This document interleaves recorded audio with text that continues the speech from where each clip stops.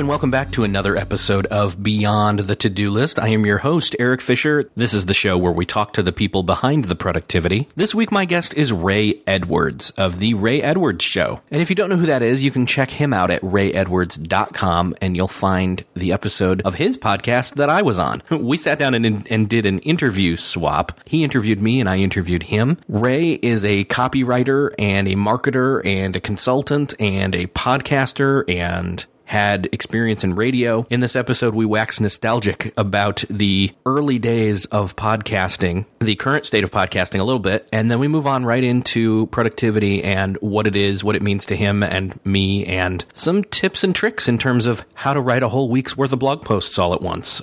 But first, I wanted to let you know that this episode is brought to you by Capture Apps. Capture Apps are the makers of Capture Audio and Capture Notes.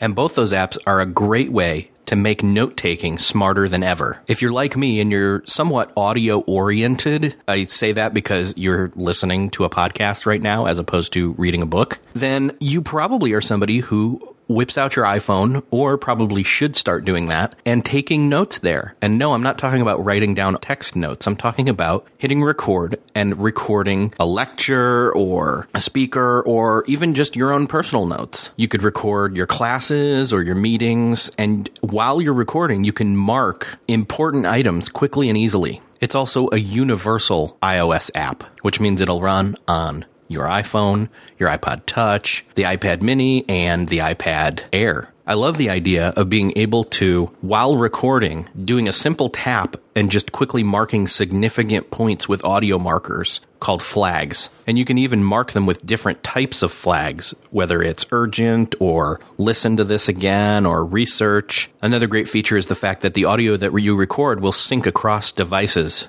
via Dropbox. And what's cool is then the markings and the changes and flags and all that will sync as well across those iOS devices.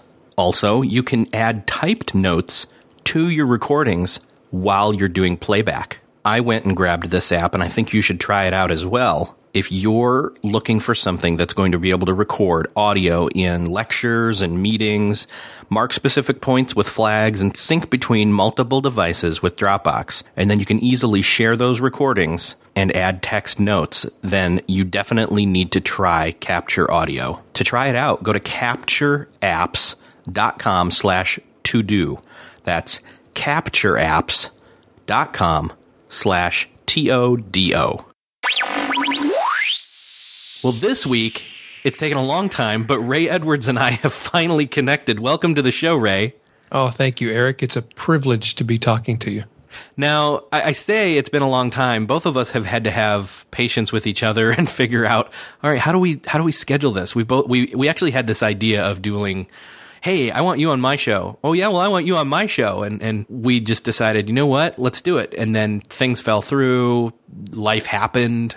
And that's okay. That is what happens. But finally, you're here. And so I don't often do this, but I think you probably are a better person to explain, who are you and what do you do that people would maybe know you from on the internet or in your business and et cetera. Oh, my gosh. The dreaded question. If you can do that. Ray, who are you? Let me give you my one sentence answer to that. I'm best known as a copywriter and communications strategist, and what that means is I write marketing copy and consult with people about selling their services or their products online. And I've had the privilege of working for some really well-known people like Tony Robbins and the guys who created the Chicken Soup for the Soul empire, Jack Canfield and Mark Victor Hansen.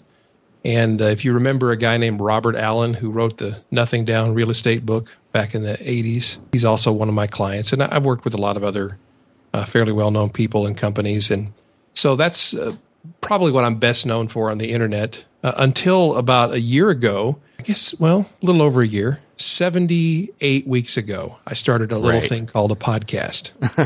And that has done amazing things for my business, actually.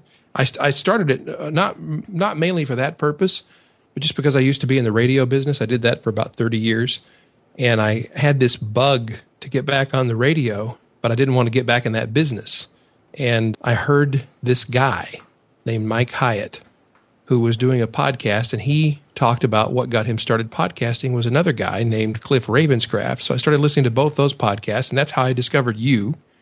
And so the three of you are responsible for this mess. I'll let them take more of the blame, but thank you. But here's the thing. You had like 30 years of radio experience? Yeah, I started when I was 14 years old. I was in school, of course, and I had a buddy who had a part-time job, and he had a part-time job at the radio station. And the first thing that happened was he completely disillusioned me because I didn't realize that Casey Kasem did not show up at the radio station every weekend to do the Countdown show. And I found out that he actually was delivered on a record, an LP. That was kind of an illusion shattered for me, but I got over it. And he told me I have this job where I just play the Countdown show, and they pay me. And I thought, that is the coolest thing I've ever heard of. So went to the radio station, took some persistence, but I sat in the lobby every afternoon after school until finally the guy who ran this little local radio station in Tennessee said, look, if I give you a job, will you stop bugging me? And I said, absolutely. And that's how I got my first job in radio. Awesome. Your persistence paid off. It did. Say you were there for 30 years. What was the catalyst for you leaving the radio industry?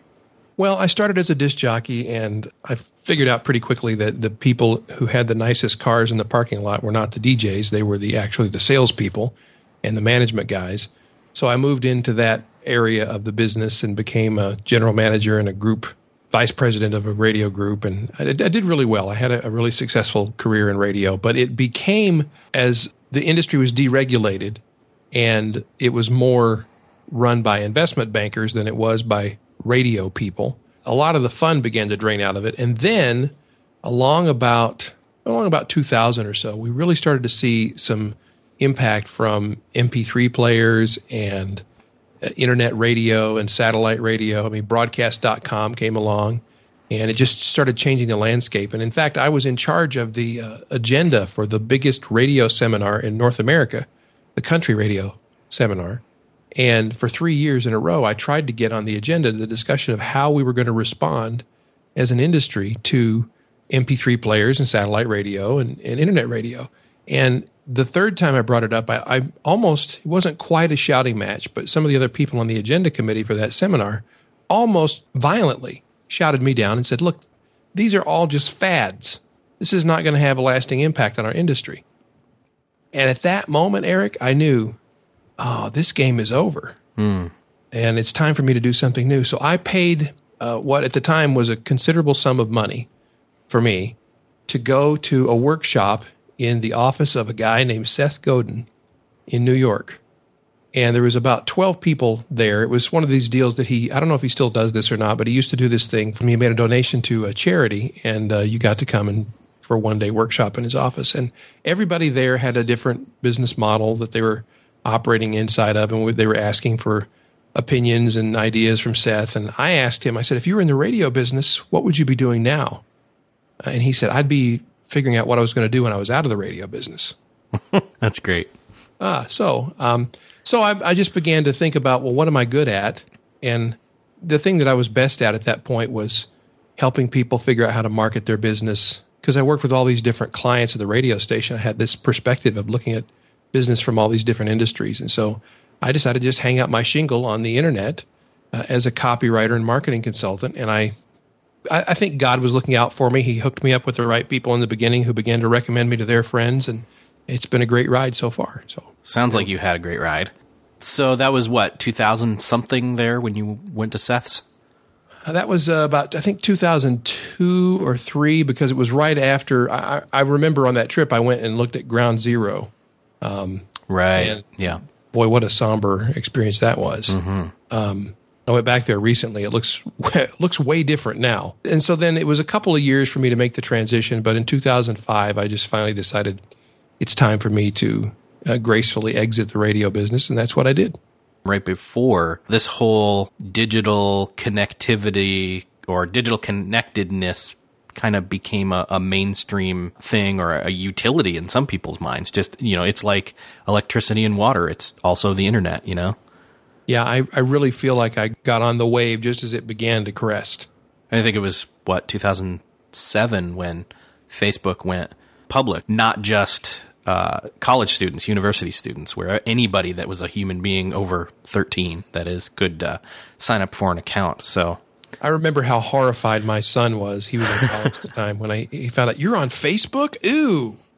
And that's funny because 2000, I don't think we're going to be able to track back per se to, the first time somebody made a podcast, maybe. But I know we're going to be able to, I know iTunes and I know Apple, they'll make a big deal about, it was 10 years ago today that we added podcasting to iTunes in, I think it was June 2005. And so we've got about another year and a half till they say that, mark my words. And that's when I got into it. And it was, Cliff got into it back in, well, he was already listening to him, but he started December of 2005 that year. And I'm sure he'll come up with a 10-year anniversary thing too. But when did you start paying attention to podcasts being a thing? Because you were already aware of the power of radio. And like you, I did a very, very, very small stint in radio stuff back in college. I was an intern at a radio station, and I thought, this is cool. But when podcasting hit, I suddenly realized, oh, this is radio, but so much more powerful. So when did you first find out about podcasting? It's interesting because at the time, I think I may be wrong about this, but I think it was around 2004 or so that I became aware that Dave Weiner of scripting.com had made some post about how he and Adam Curry had figured out how to deliver MP3 files through an RSS feed. And they were speculating about what this would mean and how we could automatically deliver something like a radio show. And I was fascinated by that. And I actually did a few episodes. I think I have them squirreled away on a hard drive somewhere. So the podcast that I'm doing now is not my first attempt at podcasting, but I never was consistent about it. And I never really produced a real full-blown show back then. But that's when I first became aware of it. That's awesome. That means you were kind of testing the waters or playing around with it way back when it first started. That's really cool. Yeah, that was a fascinating time. I was addicted to the daily source code for a while, Adam Curry's show. So was I. I even said this. I saw Cliff this past weekend, and I said, there was this thing about when podcasting was first coming out that had just this ham radio-ness to it, where it was not all, polish and doom, doom, doom, the show about blah, blah, blah. That like not overproduced, I guess, professionally produced podcast stuff. I mean, there's a certain amount of professionalism and polish you want to have, but I loved having that just, hey, this is me and this is my voice and I'm talking and it's one big conversation instead of just, you know what I mean? Like it had that feel to it early on. Yeah, I remember Adam doing shows from his car, Exactly, yes. It was just, it did have that, you had the right explanation or analogy. It sounded like ham radio. It was just like guys doing, and ladies doing things that that really enjoyed, something they really enjoyed and were enthusiastic about and experimenting with and kind of pushing the boundaries of that. And that was cool. And there's still that spirit, but we've all kind of elevated our game, taken it, as Cliff would say, to the next level. To the next level. Although I'm going to say I would consider doing a more slice of life show. I think, and Cliff does this with Pursuing a Balanced Life. We got to stop mentioning Cliff anyway. We'll have to let him know, hey, by the way, you're all over this episode. Enough already. Because we're talking podcasting. That's why. Yeah, of course. Anyway, he does Pursuing a Balanced Life, and that's a show where he does that when he's out on a walk. And I think I would consider doing a show like that was more a give and take, here's my thought. Okay, well, here we have a voicemail from so-and-so, like that kind of a low bandwidth produced type show where it's just fly by the seat of your pants and it's a conversation. I would consider doing that if it was around the right topic. So this is just what I need, Eric. Something else to add to my to-do list.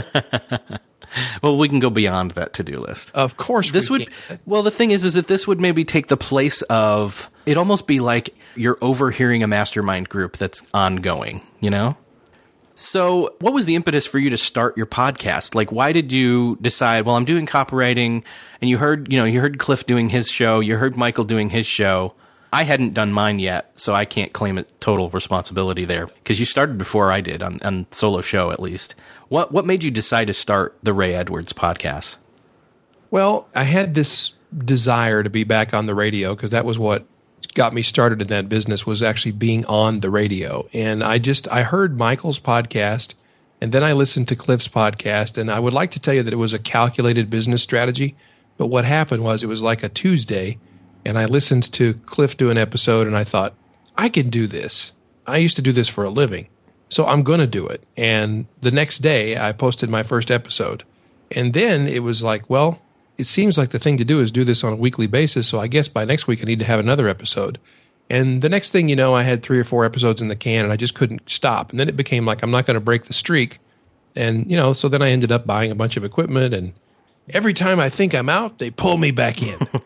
I love doing the show. And like I said, it wasn't a calculated business strategy in the beginning. Here's something interesting that I discovered, Eric. From the very first episode, I started getting a personal connection with people that I never had experienced before in my online business. And I've made a considerable sum of money online and continue to do so. But this element of having a podcast, there's something intimate about being in somebody's ear for 30 or 40 or even an hour every week, that I don't think there's any other way to get that kind of intimacy with people. Unless, it's face-to-face, you're sitting in a coffee shop or across the dinner table. There's just a connection with people that is different than, I think, anything else you can do online. Yeah, I mean, in a recent interview, I was talking with Mari Smith, and she said something along the lines of, no amount of technology is going to replace face-to-face communication. She said that video can be, a next step or next step down. But I agree with that to a certain extent, but I also think that voice or podcasting itself, audio podcasting specifically, has that power. It has that, you have somebody's voice in your ears, and because, and if people are, I've had the same thing. I've had the same people where they've come up to me or in live events, or they've, sent me messages, and I don't think them reading a blog post interview transcript is going to do the same impact or have the same driving home the points or connection to the people and the audience and the speakers that and the topics that listening to an audio podcast would. So you're absolutely right. And, if you think about it, most people listen to podcasts while they're exercising or walking, or they're on their commute to work. And you're really the only input that they're getting at that point. So that's why we have, that's why I'm sure, Eric, you have people who say, I feel like I know you from your podcast. Yeah, exactly. Well, on your show, you're always, let's get a little more productive here. On your show, you're always sharing, tips and tools and all these different things. Why have you, it doesn't sound like that's necessarily something that, at least so far that we've visited in your This Is Your Life episode here. When did you get involved with productivity? Because when you say you've had 30 years of experience in radio, like that predates, David Allen's Getting Things Done, and even the Franklin Covey buzz of the late 90s, early 2000 something or other era. So how did you kind of discover, productivity? Yeah, I'm all about that. There was a book. I wish I could remember the name of this book, but I can't. There was some book that I read back in my early days in radio that was called the Personal Productivity Plan, or the Personal Effectiveness Plan, or something like that. And it was one of the precursors to the David Allen or Stephen Covey kind of material. And I read that book. I'm embarrassed I can't remember the name of it, because I read it like 3 times. And I really worked hard to practice the principles that were in it, because the radio business was a multitasker's dream, because we had so many things going on and everybody wore multiple hats at the radio stations. And I didn't realize it at the time because I didn't have the language for it in those early days, but we had so many different projects that we were conducting all simultaneously. For me, when I discovered Stephen Covey's material, I devoured it. I mean, I was the ultimate Franklin Covey nerd. I had the planner. I went to the seminar. I listened to all the audios. Everybody got tired of me and my little Franklin Covey planner and how everything had to be captured. And I had the binders. In fact, I still have the binders of years worth of those planner pages. Then I discovered David Allen back, I think the first year that he published that book, Getting Things Done. And I became an evangelist for that. I'm sure people got tired of me saying, you should read this book. I've never recovered, Eric. I've just been hooked on that stuff ever since then. You've been getting things done ever since. That's correct. Have you read any of the other follow-up books to Getting Things Done? Yes. Ready for Anything. And what's the, I can't remember the title of the other book. Oh, gosh, it's escaping me too. So apparently I need a book on memory. Yes. And I've been implementing the GTD methodology for years now, and of course now it's more technological for me. I'm not one of these paper planner guys.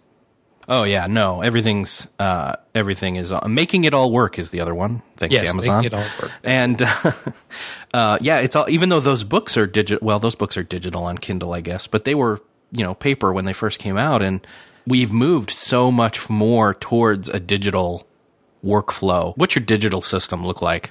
It's all centered around OmniFocus, which I know a lot of people think that's a really complex iteration of GTD, but it's just I've tried everything. I tried Remember the Milk, and you name the app or the software, and I probably tried it. And I tried the paper planner route for a while. I used Notepad was my go-to GTD app for some time, and then I used a Spiral notebook just because it seemed so countercultural. I thought, well, I'll just use a Spiral notebook that I bought for 99 cents at Rite Aid, see how that works. But OmniFocus works for me because it allows me to keep all my lists on all my devices, and I sort of think in the way that software app is modeled. So it works really well for me, and the folks at Omni Software created a great little PDF guide to how to implement GTD using OmniFocus, which was very helpful to me. Yeah, I know you and I had a conversation online. I think it was through Twitter. I think I was maybe at some point fishing for people to tell me what their favorite tools were, and you came out with OmniFocus, and I thought, yeah, I've heard a lot about it, but it looks intimidating. I don't know if I can do it, and I have since tried it out a bit. Right now, I've done a kind of a scaling back of tools that I'm using just to see spend less time playing around with tools and more time figuring out what I actually need to use tools for, if that makes sense. Yeah. What needs capturing? Where are the places in my life where things fall through the cracks? Is there a tool that can grout that crack? So that's what I've been doing. But GTD, if you're a GTD person at all, OmniFocus is so powerful that you can use that and it fits it like a glove. You know what I mean? Like that's basically what you told me, is it's designed to be GTD. Yeah, it is. And I know that David Allen is working with a software company now to develop an official GTD software app, which I'm a little apprehensive about because I don't know. I guess I'm just a little skeptical. Yeah. But we'll see. I mean, I'll take a look at it. But right now I use OmniFocus. And then secondarily, I mean, the other tools that I use are they're not going to be a surprise to anybody. We use Basecamp in my company to manage all of our projects and client projects. I don't take on new clients anymore, but I have a couple of people that I have a retainer arrangement with, a royalty arrangement, so we still work with those clients. And I use Evernote. I'm just paging through the apps on my iPhone right now to make sure I don't miss anything. I love Evernote, which again is going to be no surprise to anybody. I recently have discovered a couple of travel apps because I do quite a bit of traveling to speak and whatnot, and I discovered these through Michael Hyatt. One is called TripIt, and it's I don't know about you, but if I have a lot of travel coming up, it gets to be kind of onerous to track down all the confirmation emails and for the airline and the hotel and the car rental, and then I have to figure out, well, what's the password to this site or that site? Well, TripIt, just you forward those emails to a special email address at TripIt, and then on your app on your phone, you just pop it up. Like I'm going to Jerusalem next week, and all my travel arrangements are there on one page, and I didn't have to do anything other than forward an email to the app. So that's been really helpful.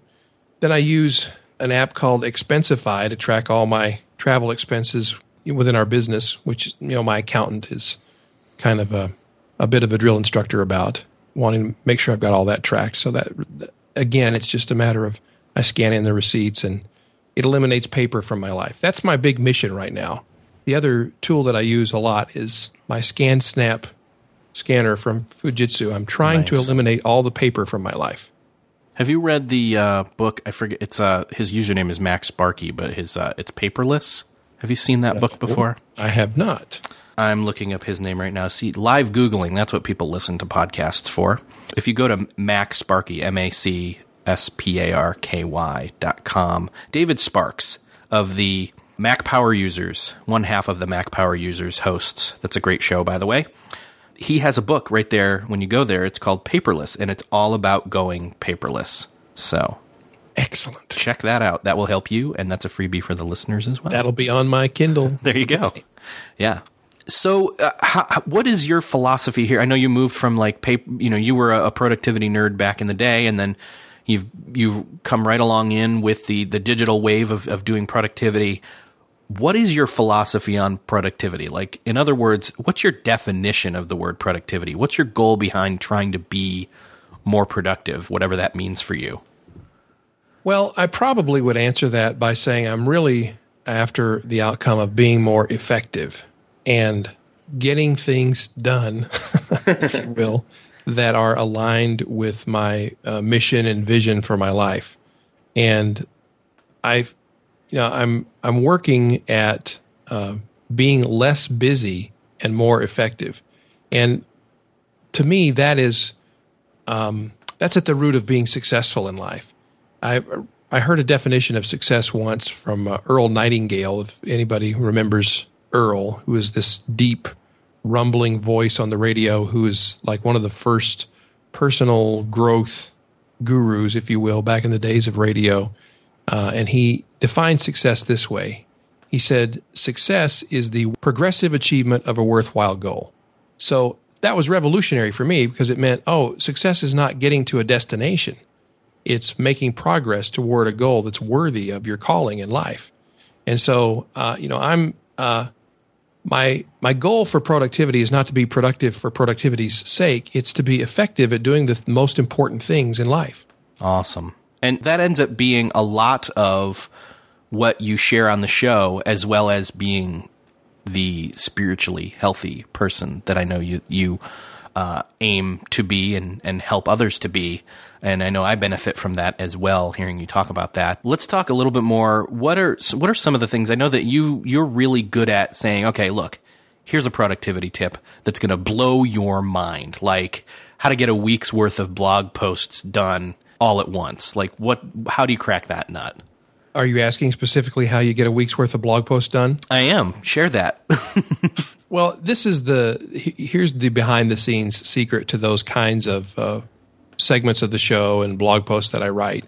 And that is, I believe that the secret to achieving things like that, and I'll answer the question in just a moment, but the secret behind doing anything like that is really we're capable of doing things that would astound ourselves if we just applied ourselves with focus. So the idea of getting a week's worth of blog posts done in an hour or two, it came to be because out of necessity. I was getting ready to go on a trip, and I had to get a week's worth of blog posts done, and I only had a couple hours to do it in. So for me, it's a matter of shutting off all the distractions, setting the parameters of how much time do I have to do this, whether it's an hour or 2 hours, or whatever the case may be, and then preparing myself. What is the minimum effective dose, to borrow a phrase from Tim Ferriss, that makes up a blog post? Well, the first thing to think about is what's our definition of what a good blog post is. It doesn't have to be a super long essay, because Seth Godin seems to do just fine posting frequently 150 words or less.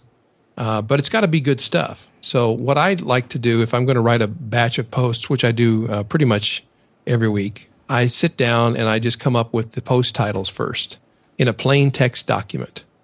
And I have those post titles and maybe an outline, a point or two I want to make about each one. And then I sit down and start the timer. And I turn off all distractions, turn off my cell phone, close my office door, get focused, and start the timer. I use a digital timer on my computer screen. You could use your iPhone or your watch, or if you still wear a watch, or what have you. And the rule is I have to sit in front of the keyboard, a computer or iPad or whatever you're doing your writing on, and I can't do anything but write or sit and stare at the screen. I can't Google things. I can't do Facebook. I can't do Skype chats. That's all turned off. I just have to write or sit there and think about writing. And when you're in that kind of focused, closed-off environment where you have no option but to do the thing you set about doing, it's amazing how quickly you can get that stuff done. And like for me, I am not the world's fastest typist, so I dictate. I use Dragon Dictate software a lot. And I can dictate much faster than I can type, and I can dictate much faster than anybody else can type, unless you can type 200 words a minute. So I crank out those posts very quickly. I don't edit as I'm going along, but then when I'm finished, I go back and clean them up, and there comes a point where I say good enough is good enough. As anybody who reads my blog knows, for people who love to mismatch and find typos and misspellings, I want to provide something for you too. So nice. I have a vast unpaid editorial staff that lets me know when I've made a boo-boo. But good enough is good enough. And so just set a timer, set a goal for what you're going to get done, and get to the writing. That's really what it comes down to. And it applies to any focused area of productivity. If you want to write a book, I know people who've been working on their book for 7 years, but it's possible to write a book in 7 days. And it starts with deciding that it's possible to write a book in 7 days and setting those parameters and sitting down and doing the work.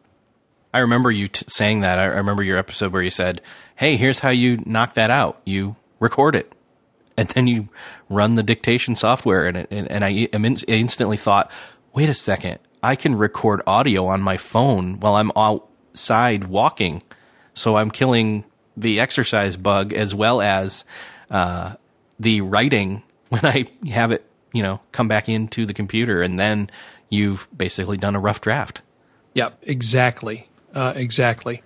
So, there's apps that are available. There's an app called CopyTalk, CopyTalk, and the app is free, but you have to pay for the service. I pay about $80 a month for this service, and it was originally invented for physicians and financial advisors who needed to dictate memos. But the way it works is I fire up the CopyTalk app, and I can talk for up to 4 minutes. And then when I'm finished, I press a button, and it automatically sends that audio file to a live person, a transcriptionist, who transcribes what I just spoke and then sends it back to me in the form of an email.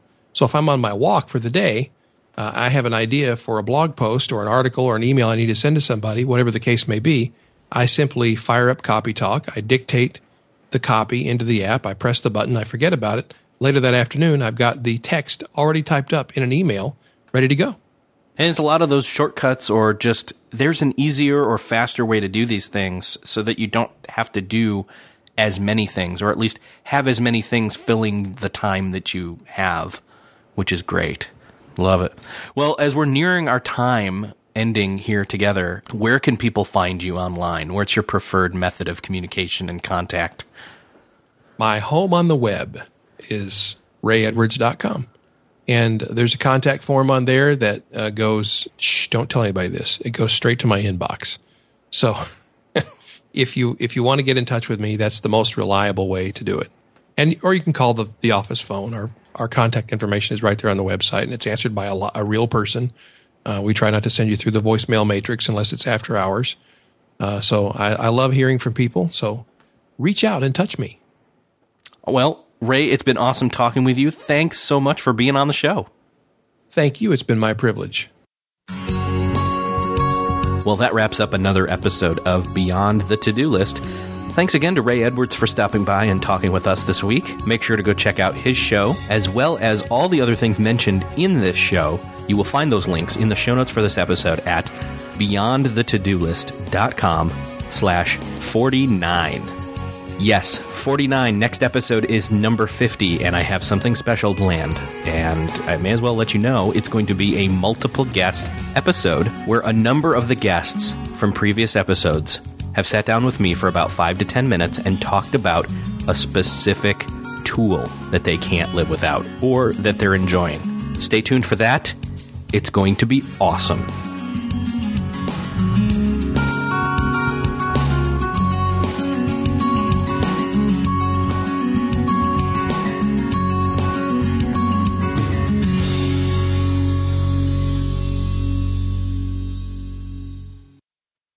Beyond the To-Do List is a proud member of the Noodle Mix Network. Find more of our award-winning and award-nominated podcasts to make you think, laugh, and succeed at noodle.mx. Learn how to podcast. Theorize over the TV shows Once Upon a Time in Wonderland, and Under the Dome. Laugh with our clean comedy. Delve into science fiction and philosophy. Learn critical thinking from movie reviews. And more at noodle.mx.